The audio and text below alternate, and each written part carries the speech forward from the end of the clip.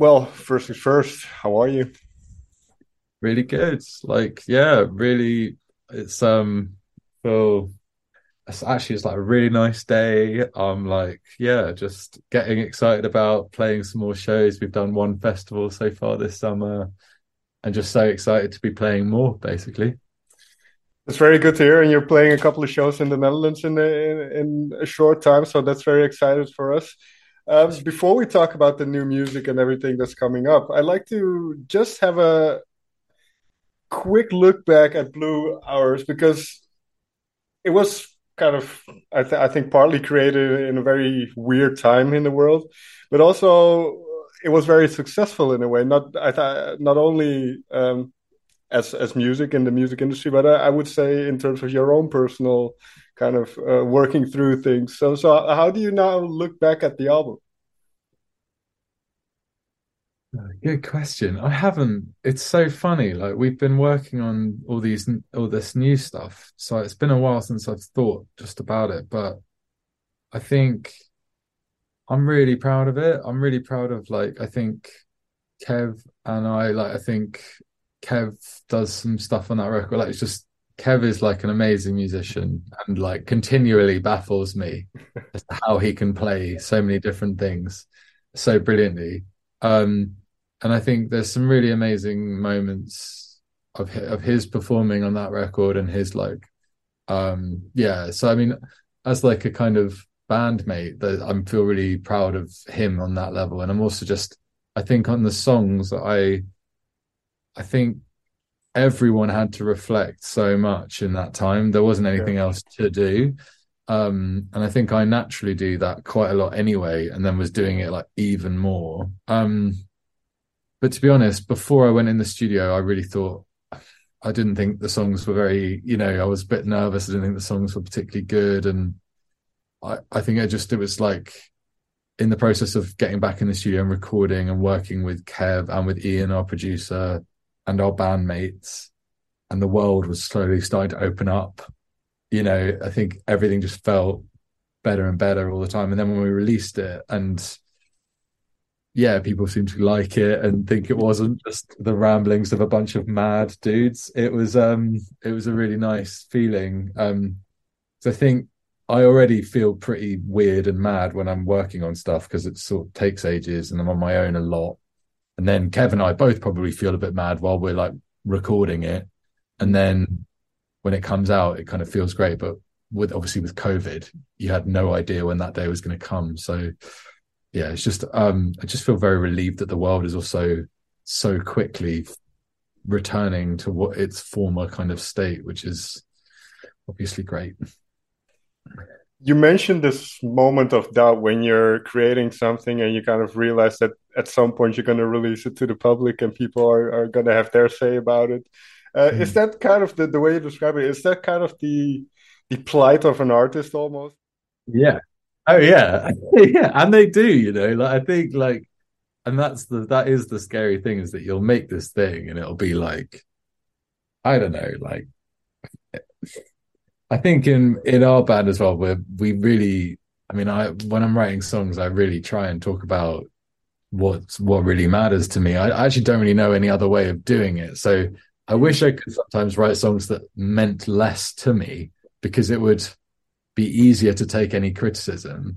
But like if you're writing, I don't know, like there's a song on the out on Blue Hours that's about my mother who has dementia, Right. and it's like you're talking about something like that, and it's like it's really hard to separate yourself from the band and from the song and from us because it's so personal and that's why it's magical. But yeah, it's definitely like when someone goes like, yeah, I didn't like that, you're like, it can hurt a lot. But I think at the same time, like we're in the very fortunate position of we make things, we travel around the world and we get to perform for people who are really lovely. And there are some people who travel around the world and aren't like applauded at gigs and stuff, and we are. So like we're very lucky. That side of it, kind of the connection that you made with make with the audience, especially during live shows, but also kind of the I don't know if confirmation is the right word, but this kind of Yeah, approval. I don't know if approval is the right word, but this sense of approval that you get from the audience, is that important? I think like some people are like no, not at all, and I think we're definitely not no, not at all. I think we genuinely seen the audience's relationship with our music as quite collaborative, Hmm. um, in the sense that when we were starting out and writing songs, we didn't really know that they were any good, and then we'd perform them live, and we'd be like, "Oh, that needs more." Like the audience would kind of, by their reaction, would kind of tell us whether the song needed more work or not. Um, like mainly on arrangement and stuff like that. Like I think there's a danger if you like overly think about your audience when you're making something, because first and foremost, you should try and make something that you're really proud of. If you want other people to really enjoy it, then I think you need to kind of hopefully be really proud of it. But I think for us to say like the audience is sort of doesn't matter to us or whatever is just not true at all. Like I think for us, it's really like um hopefully when we play these songs, even to this day, like we played a festival in the UK last weekend, and straight afterwards we talk about like how we can improve things, and that all comes from the feeling we get in the room with an audience. And you go like, it's like it's only got one chorus there on the record, but it just really feels like we want to take it up again, like and we could, or actually like we could really make this way more intimate. We still think about that all the time, and yeah, so I think audiences really matter to us. And also um yeah, like when I think historically, like there's always been a distance between audiences and people making things. But now I think there really isn't that much. It's like, you make something, you post a video online, people are commenting and telling you like directly. It's like, and that we feel so lucky that people engage with what we do and so thankful. So yeah, we're not one of those bands that's just like, we don't care at all. No, but it's also cool to hear that playing music is also a living and breathing thing, that it's not just kind of basically putting on the album and playing it exactly as it was on the album and then just going home again. It's there is some give and take with the audience, so that's really cool to hear. Definitely. So moving on to First Loves then, because Mm. you have been quite productive in the last couple of years. I mean, Fragments was only 3 years ago, then Blue Hours, and now First Loves. And you did a bunch of stuff in between. I think you helped uh, with the music on the Trying soundtrack, a British TV show as well. So Yeah. this proliferation of work, where does that come from? Um, it comes from a grumpy household. No, it comes from no, I think I make my partner grumpy sometimes. But no, it's I think over the pandemic, it didn't feel like we'd made a lot of stuff, but I think um I'd kind of started writing stuff. I think so. The pandemic, our last gig was like February 2020, Mm. and I think I was kind of thinking about the next record straight away, and then like March was the lockdown, and it was like, or like the world was shutting down. Um, but I think really it was like a year and a half of writing, and the Trying soundtrack was really fun. I'd never done anything like that, like, and that was really fun to just have a story, and you're just writing songs based on the stories that are there, which was quite nice, kind of escaping my own head a Mm. little bit. But yeah, like these first love songs were like a little collection of songs that didn't quite feel right on the Blue Hours album, but the majority had been started at least during that same process. Okay.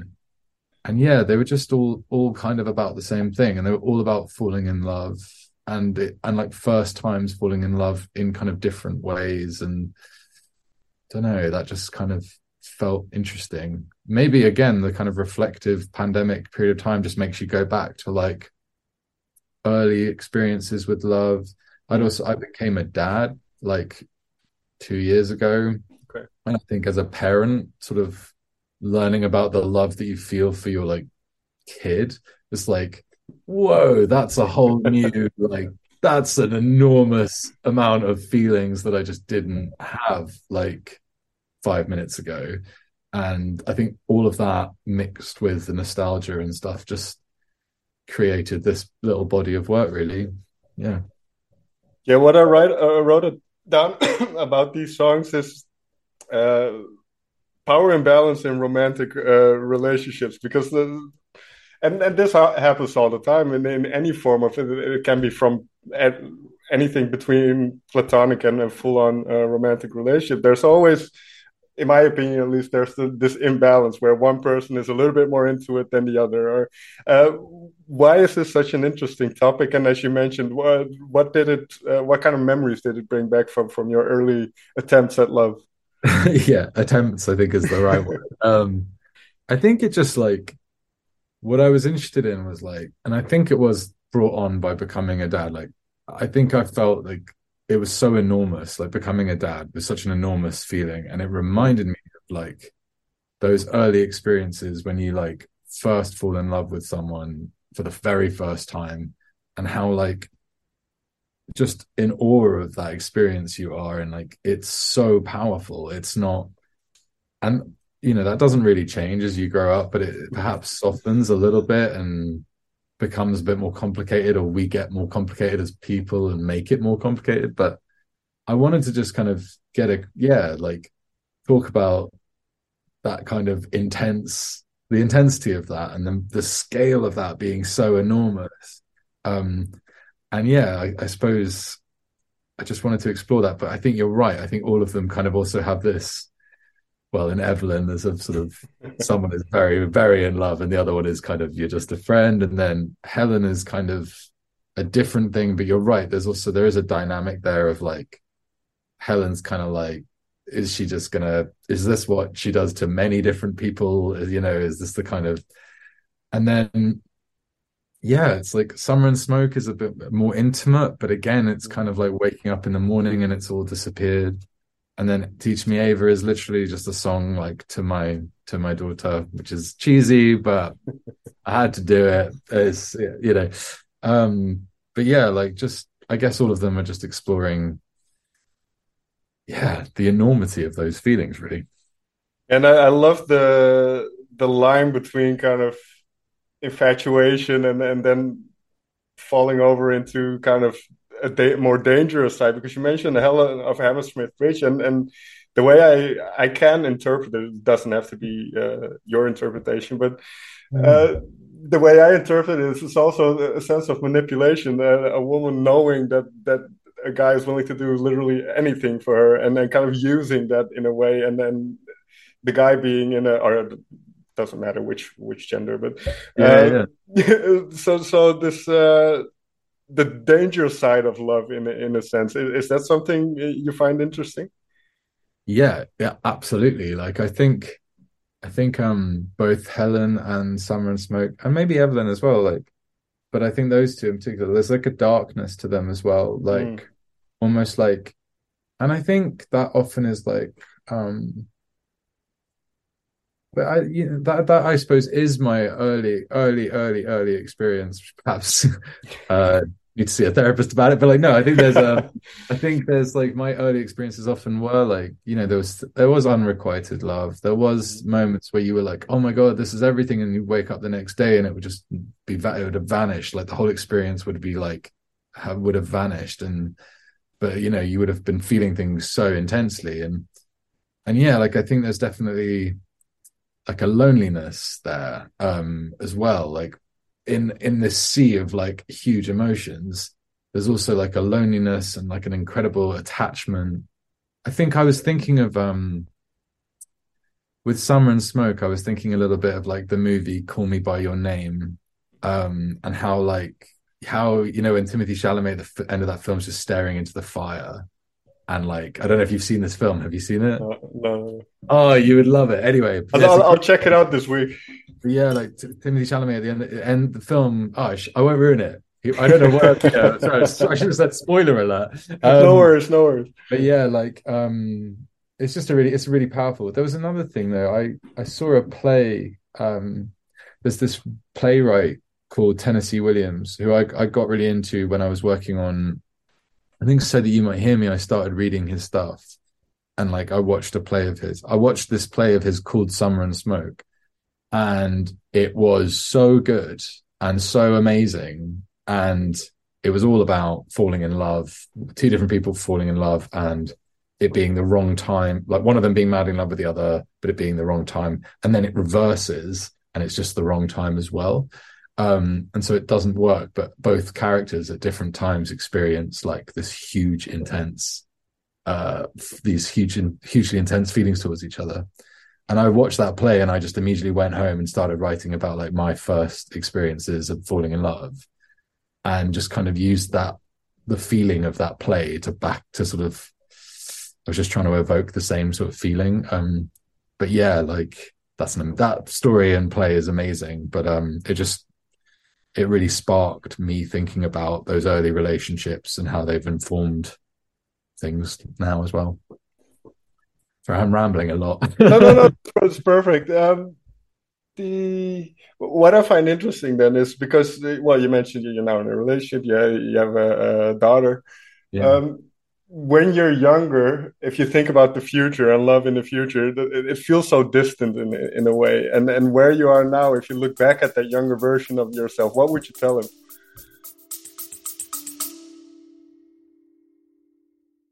Is real music dying? What even is real music, and who are we to judge that? Well, my father is a lifelong musician, and together we've been making music for over a decade. In our new podcast, we dare to ask the urgent, the weird, and the deep questions, and we have a lot of wild stories to tell. No matter what genres you enjoy, whether you're a musician, a producer, or a listener, we invite you to discover unconventional perspectives on music. So tune in and go follow Mad Makings of Music wherever you listen to podcasts.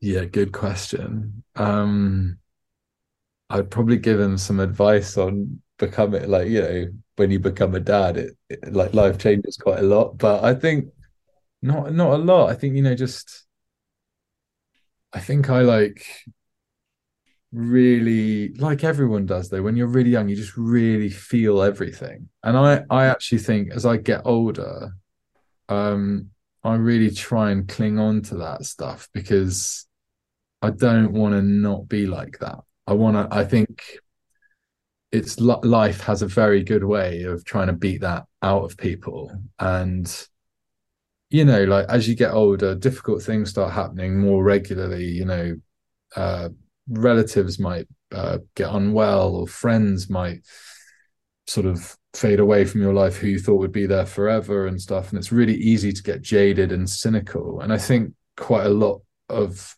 me did or was doing that over the course of the last 5-10 years. And maybe like becoming a parent's given me like a whole new lease of life in that regard, and reminded me that all that early stuff that feels really far away is the magic of like being alive. And that's the stuff you need to like seek out, look after, always like always remember it, and kind of and make sure that you're present. I don't know, like make sure that you live presently with those same sort of the same range of emotion. Try not to like get clubbed down or something. No, that I definitely have noticed that in myself as I'm grown older. You become a little bit harder and a little bit more cynical and a little bit more, untrusted, or less trusting of the world. But as you mentioned, it's important to be open still to those experiences, I think. Musically, then, because Blue Hours was kind of this next step, I would say, for musically.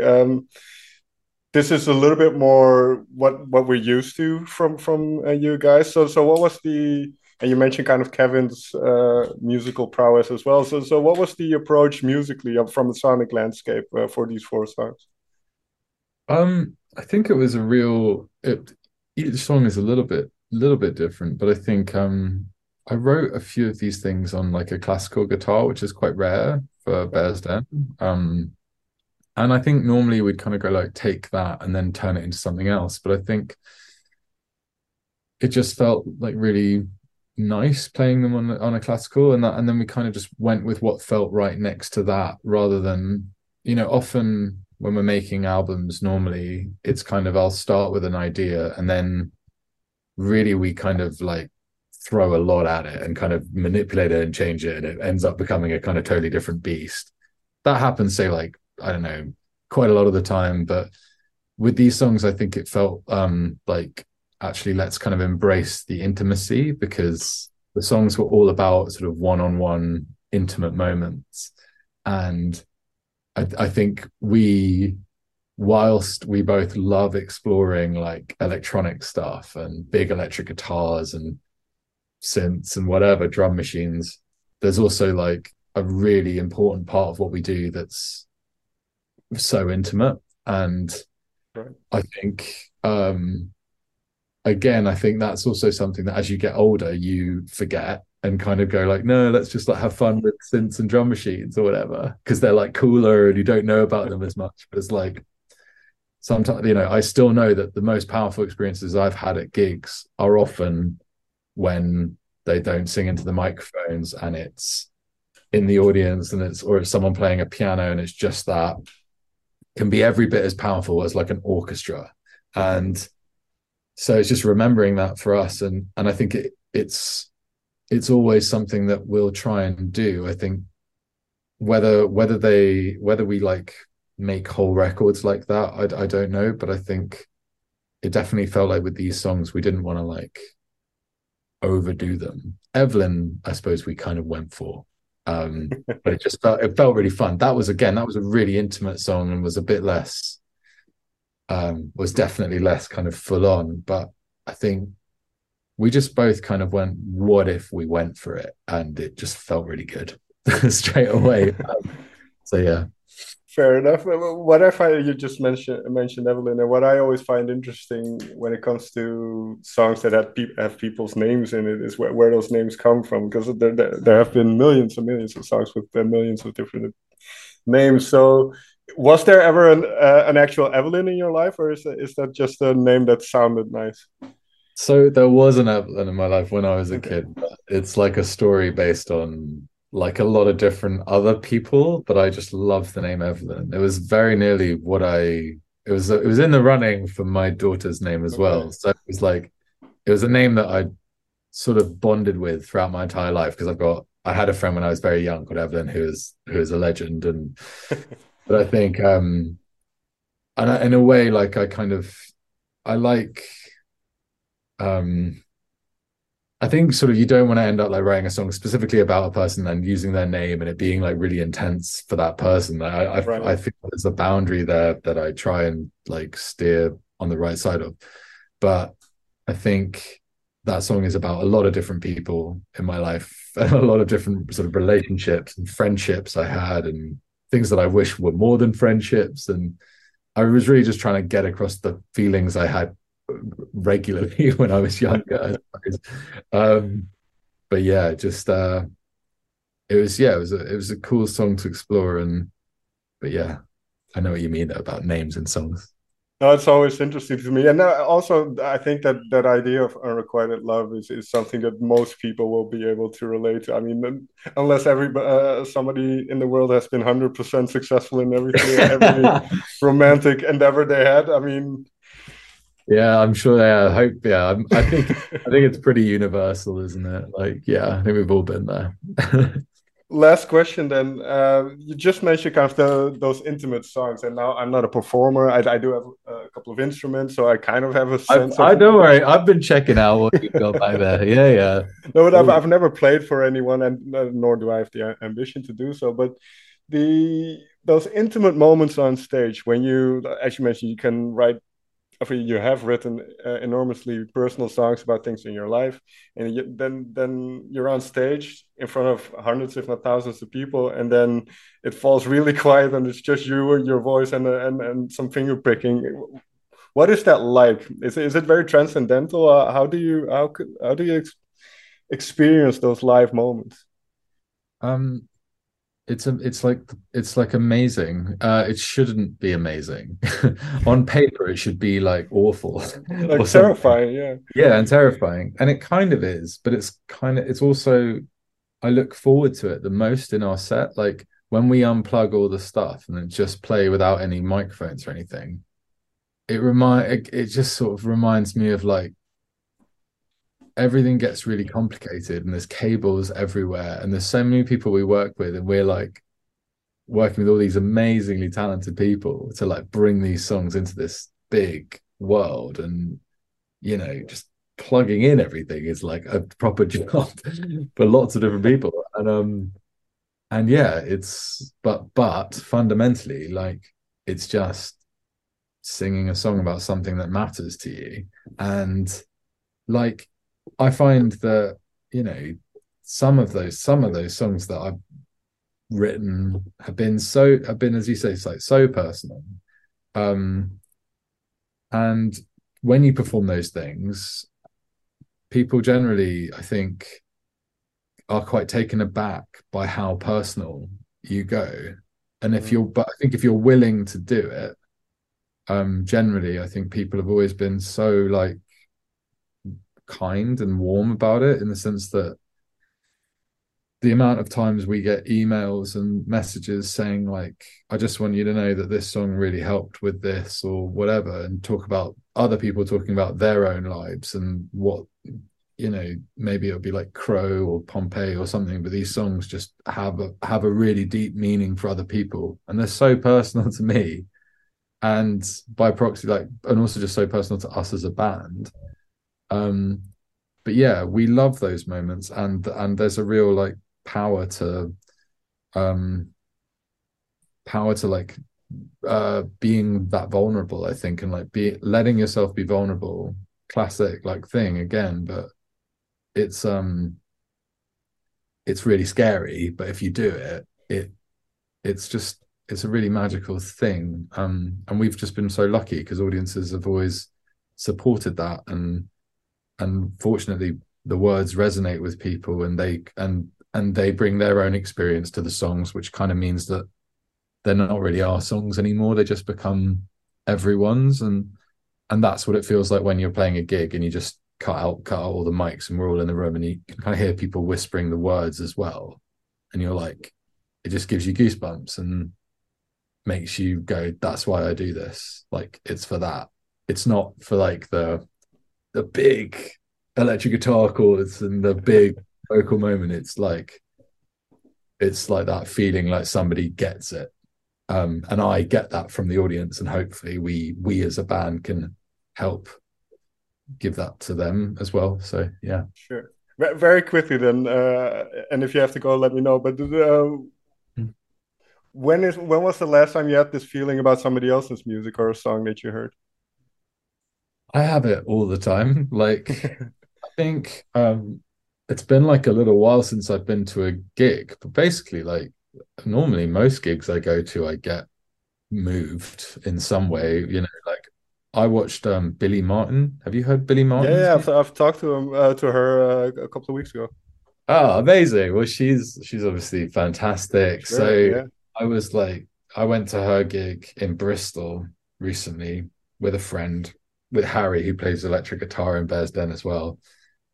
And we were both just stood at the back, and actually Billy, her guitar was off being repaired, and it didn't make it back in time for the tour. So I got a message being like, "Can I borrow your guitar?" And so like, she was like, was kind of going down as well because I hadn't met her, but I was asked by her tour manager if they could borrow my guitar. But I went and watched the gig, and she was just brilliant, and she's so talented. Her words are so fantastic, and yeah, just the whole thing was like goosebumps the whole time. And yeah, I think it happens to me quite a lot, really. I'm Flight as well, the band Flight, who I think are brilliant.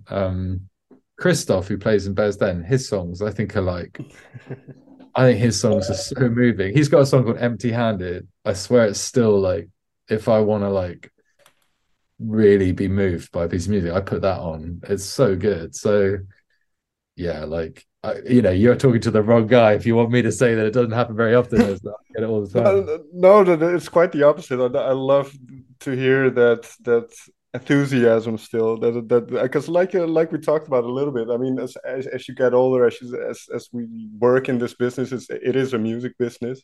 Yeah. It is easy to kind of check out a little bit, but the fact that you're still engaged and you still allow yourself to be moved by all these moments, I think is great.